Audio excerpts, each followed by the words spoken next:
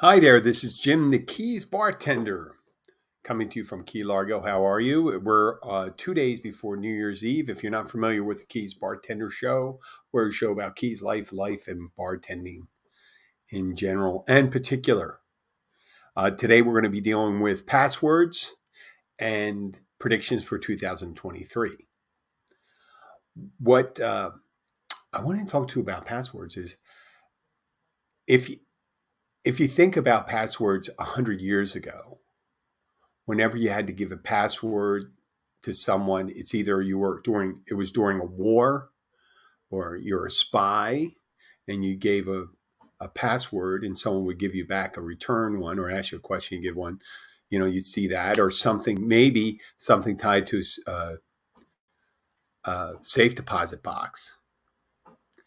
So, but in the last 25, 30 years, when it comes to everything. I don't even have to tell you what we need the passwords, but every account that you have online, every email account, every uh, your cell phone, your computer. I mean, they're going to start having. Well, they have passwords. They have passwords. You have a passcode for your car, maybe if it has a entry, a key entry for it, a push button key for it, and keeping track of them, making them unique because sometimes people try to make the same password across all the platforms that they use, and it probably isn't news to you. It's getting really difficult to track those, and now they're suggesting passwords. When you have to do a password, they'll come up with a password, and it has nothing to do with anything you came up with. It's a computer generated password. And why are all these passwords getting more and more intricate and in depth? Is because hackers have become much more adept at breaking these passwords.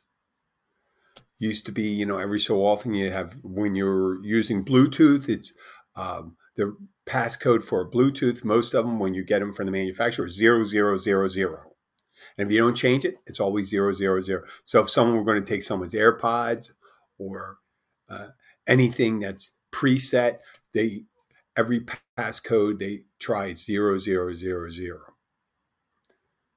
Now, for bank accounts and things like that, your 4-digit code, you think that as time goes on, we wouldn't, even though it's easier to use technology, it's more difficult to access technology, all these different accounts we have, because we've got to keep track of our passwords. And the computer now asks you if they'd like to keep track of your password.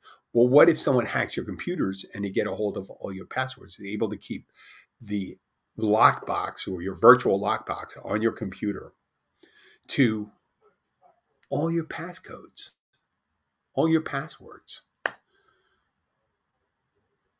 You have biometrics now. We got facial recognition. Um, I don't know if it's a real thing, not or is it? There's retinal scans. There's definitely print scanners on the back of phones. They check your fingerprints, and there's all different. And you see in the spy novels and things like that, people cutting off other people's fingers and getting or their eyes and holding it up to the biometric thing. I know that's kind of gross. Or I imagine there's all sorts of different ways. Once they come up with a new way of making a device secure, there's someone working very hard and creatively to break it. And I think and I don't have any true data to suggest this, but I think it's almost infinitely more difficult to come up with new technology to secure devices and secure accounts than it is for these hackers to break in, because they're using creative ways. And once they have a system set up, there's always some backdoor um, someone figures out. Now, I always in most recent years, I was always getting frustrated by the amount of passwords that I had to keep and then remember. And how can you remember all these ones? You're creating them. And then I mean, it's just one of these things where A password or passcode has now become almost like anonymously redundant. What do I mean by that? Meaning like we don't even know what the passwords are anymore. So think of the things you had to remember. And since most of my audience, at least on iTunes, shows most of my audience is above 40. So let's say 30 years ago, 30 years ago, there was passcodes. They had ATMs and stuff like that. You can remember passcode from that. Some people in 92, there was a decent amount of people using emails, but generally it had one, maybe two accounts. You had to remember maybe 4 or 5 passcodes. And prior to that, it was only things you had to remember was your home phone number. And usually with your home phone number, you only had one number, your address, your social security number, your birth date. Right? Now, all the things you can remember. And that doesn't include all the medical developments that occurred. So people know all these things about their potassium content or whatever scales they have in some medical uh, things they have to remember. I hate to say that. I mean, it used to be just your blood type.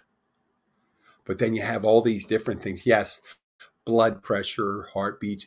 When it comes to working out, we think about resting heart rate and what your max heart rate should be when you're working out, whether your O2 intake is. There's a lot of information out there and we get frustrated, we get mad because there's all these things. But on the flip side, there's a lot of things that are easier due to that. Now, we made it more difficult because of the amount of passwords we have now. But once we access that password, it's so much easier to use these things. We just, the probably the only problem with the development of technology is that there's a certain segment of humans that are fundamentally dishonest, that are looking to get into your shit. That's it. If everyone could be trusted and everyone was, and you know what? I guess with significant others, I say a majority of people have at least one person they want to know their secrets to. Now multiply that across the world. You're talking billions of people. They would like to know someone else's secrets, right? So it's almost impossible for technology not to be abused if you left it unlocked, easily accessible. Someone's information easily accessible. You have retirement accounts, you have bank accounts, you have Bitcoin and things like that. And you just have these myriad of passcodes. And we get frustrated and angry at it. And we maybe sometimes we focus on the people that develop it. I have to say that technology, it's a losing battle on their part. They develop the technology. You have to, you want to make it accessible to everyone. You want to make it secure. So you have to develop new security techniques. Now they're doing 2-step or 3-step authentication where you use your cell phone, biometrics, and all that stuff to access one account. And that's because people are there's a certain segment of people. I don't want to say people are fundamentally dishonest. There's just a certain segment of society that wants to do that. So instead of getting angry at people for the passwords, maybe come up with a system to do it and maybe rotate it. But then you can't do it rotated on a, let's say you don't want to rotate it on something logical where the next one. If you say, I'm just going to move everything randomly over to one letter, 2 letters, numbers to the right, and things like that, there's always a pattern. People will focus on patterns. Just like when passwords first came out, you had one password, you use it on all your accounts. And then you decide, wait a second, if someone breaks my one password, then they have a password for all my accounts. Then you got to figure out how to have all these different passwords for account. Well, I'll do this. I'll write it all on a piece of paper and put it in my wallet. They take your wallet or your purse, and then they got all your passcodes. Well, I'll do this. I'll write it down and hide it in my house. There you go. that's probably, I'm not saying the most secure, or you can write it down and put it in a safe deposit box. But what if you use access to safe deposit box? And considering you have to change your passcodes, your passwords and passcodes so frequently, like every month, there's a new passcode you need to do. So, and there's messages you get sometimes that make you feel as if you need to change your password. If you get a lot of junk email, you may notice that you're getting emails saying that your Social Security account was compromised, or this account was compromised, or you're getting something shipping. I always get these things that I'm getting something shipped from Amazon, or someone's trying to access my PayPal account for a $500 order of something I don't know. I've never ordered anything for $500 from PayPal so far.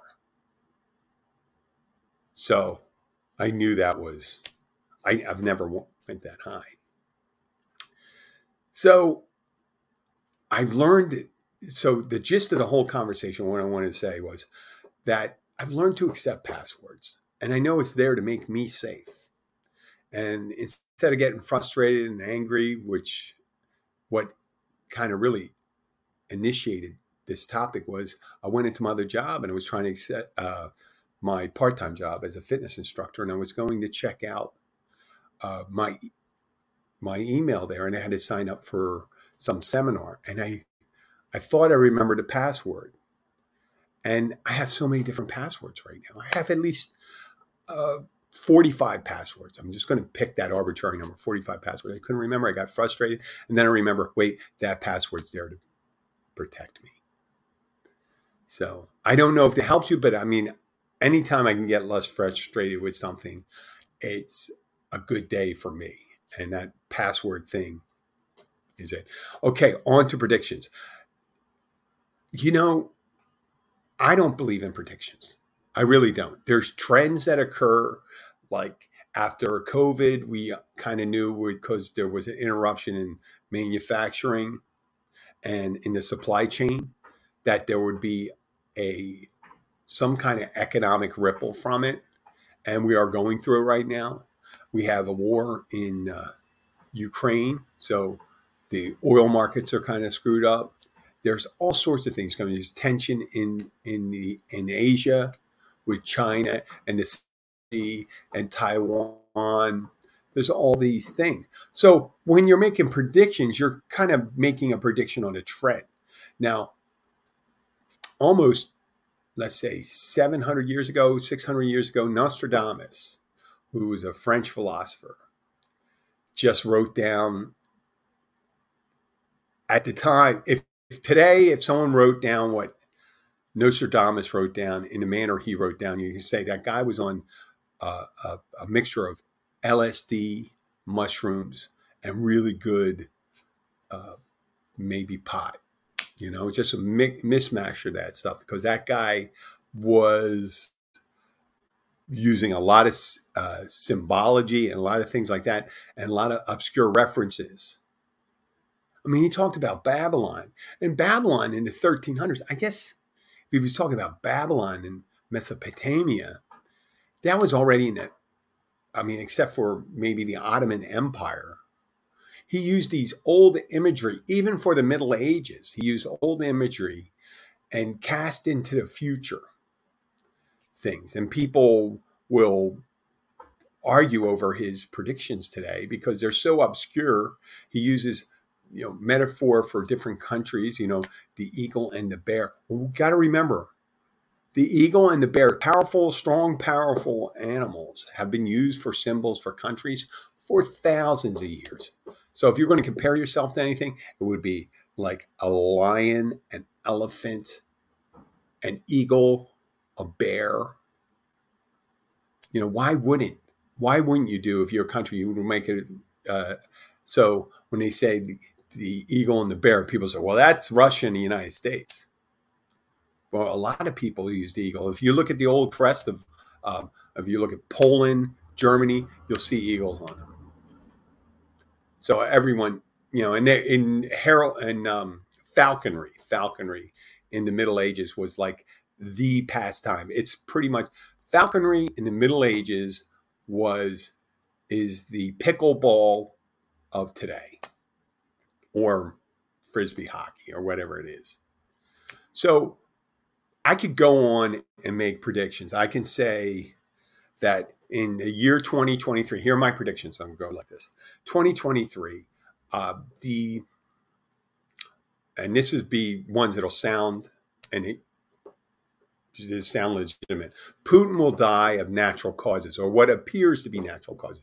Vladimir Putin, the leader of Russia, and the Ukraine-Russian war will go into an armistice, kind of like a Korea situation, where some land in the Donbass region on the far eastern side of the Ukraine, closest to the Russia border, will return to it, and Crimea will remain a disputed territory, and that'll probably heat up again in the future if they don't settle it. But that will occur in 2023. Now, here, that prediction. I probably have a good 50% chance that it would happen. I don't know about Putin dying. I think maybe. I think probably 50-50 chance that you can't be that much of an asshole and not have some kind of illness going on. Okay, what's the other one I have? Germany. Germany will make moves to leave the EU. That's a 25%. After the UK left, I thought maybe the European Union will kind of weaken and the unity of the European Union will be more fragile. And without the UK being there, Germany may think that it's the rest of the member states are too dependent upon the financial health of Germany and its leadership, that they might as well just create a union, a prosperity union that would put them more in the driver's seat. And that sounds kind of like what happened about 80 years ago, but I'm not suggesting that. I don't think there's that kind of xenophobia present in Germany. And then China. I think China will most likely not invade Taiwan in 2023, even though it moves, because of the things that occurred in the Ukraine-Russia war. But it will seek to create a economic unit treaty with Taiwan. And they'll look to say, hey, listen, I know you don't want a political one. How about an economic union with them? And I think that's something that the Taiwanese would definitely look into if they could trade freely with China. Now, see that? They're all, I'd say the German one is probably 25%, and the Chinese one is probably a little less than 50%, but with the war going into an armistice for Ukraine, it's better than 50% chance. Great bets. Now, if I wanted to really be specific, I can make a million of them. And all I have to do is make one right one. One outrageous right prediction.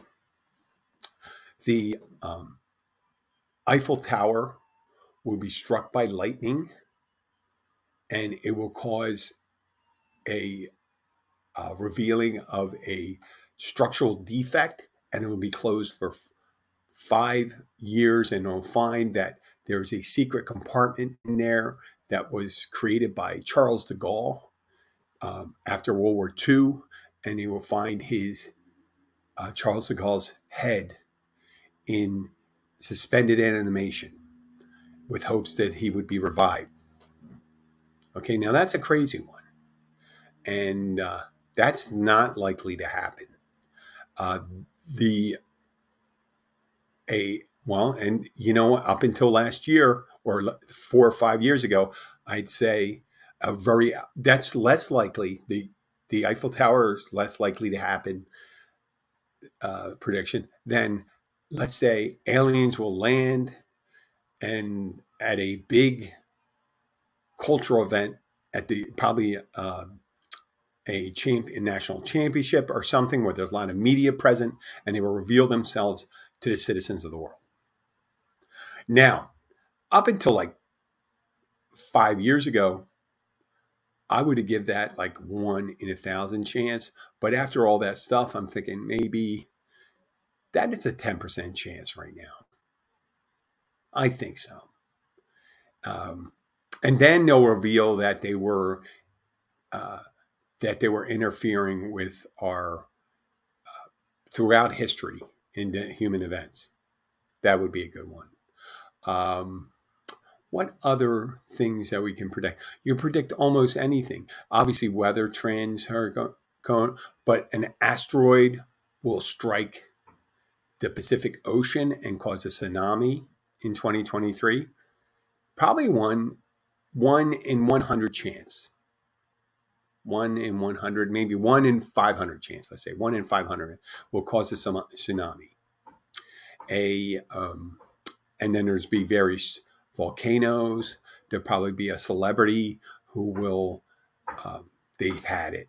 There was a celebrity that will have been declared dead for months, and they will realize that he's not dead.